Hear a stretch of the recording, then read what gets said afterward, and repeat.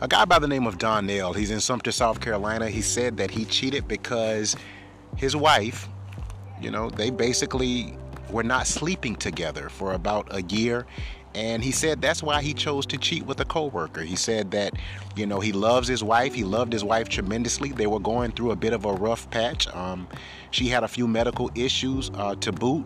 So he said that he cheated because for an entire year, they did not make love. They did not have any sexual intercourse. And he says that, many of his male friends, many of his guy friends are saying, hey, I don't blame you. You were not getting taken care of. Anytime you're married, a woman is supposed to make sure that her husband is being sexually satisfied. And anytime you go without for, months or a year, of course he's going to cheat. So they said that he shouldn't feel bad about, cheating on his spouse. They have since filed for divorce. And he said he is a little, regretful because he loves this woman. Obviously, they're not in the same household anymore. He said he's just staring at the walls thinking how he lost a very good woman because he was unfaithful. But he wanted to know my opinion here on Derek Talk. Was that his fault? He went without without sex for an entire year, something like 365 days. He said he talked to his wife about it. She said, she was just not up for it. Of course, she had some medical issues, but even before that, their sex life had been, in the tank, that they had not been having a tremendous amount of intercourse. He said that so when a coworker expressed interest, they had always kind of been giving each other the eye.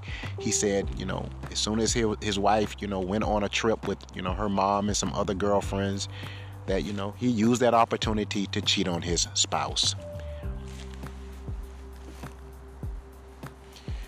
The reality is here on Derek Talk, I feel like anytime you're in a marriage or a relationship and you're not being pleased, intimately, when we're talking about sex, I think that's tough, first of all. I think it's hard because I think we all have physical needs. That's the reality. And I think anytime you are not having those needs fulfilled by the person that you're going to bed with, I think that's hard. And I think it takes an extreme amount of, number one, maturity to say, you know what? I'm not going to cheat on this person. We're going to just have to work it out, whether that means counseling, therapy, real conversations, cold showers. We're humans, and sometimes we desire human touch. That's just the reality. So if your wife was starving you of, sexual attention and, things like that, I could see where there would be a desire to go outside the marriage and be unfaithful. I can relate. However, and I said this recently to a gentleman online, I don't think there's ever any excuse to be unfaithful, if I'm being honest. I mean, here's the reality. If you felt that way, then I think what you should have done is done it the other way around. File for divorce, then, start seeing a coworker. But anytime you're still married and you choose to go out there and commit infidelity, you're wrong. Technically. Do I sympathize with you? Sure. Simply because I know that as men, we do have needs, so do women. But I think oftentimes if we're in a marriage that is void of sex, that is void of any type of real intimacy and affection, I think that oftentimes we do run to the arms of another person because we need that validation. Not just the sex part, but we need that intimacy. So, and of course you said that she had medical issues, so I don't know if that was like an ovarian cancer or there are a lot of different things that women go through that obviously affect their libido and their sex drive and things like that. But to cheat, to me, it was a cop-out. I'm just going to have to be real. Anytime you cheat on somebody, that's a cop-out. Whatever excuse will do. We can use 1 million excuses to commit infidelity. And that applies to both women and men, not just men.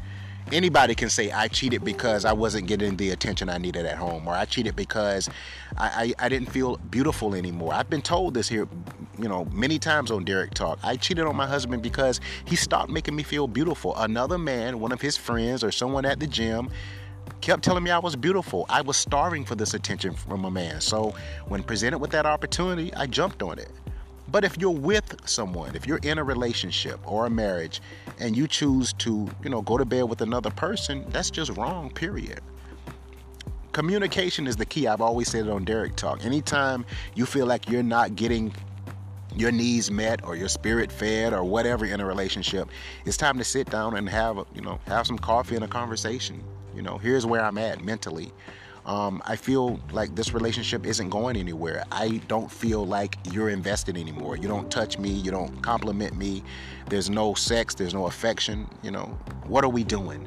I think that's a term that every couple needs to address. What are we doing? In other words, if things are starting to go left, how do we fix it? If we choose not to fix it, then it's time to go our separate ways. And that could mean file for divorce. That could mean temporarily separate. But to actually go cheat, then you're doing the immature thing and you're trying to fulfill your physical desires and not taking into account the feelings of that person that's laying in the bed beside you. So no, there's no justification for cheating. I think you were wrong. Do I sympathize with you again? Yes, because your wife was not taking care of you intimately, and I think that's a recipe for disaster for most men. You've been locked into Derek Talk.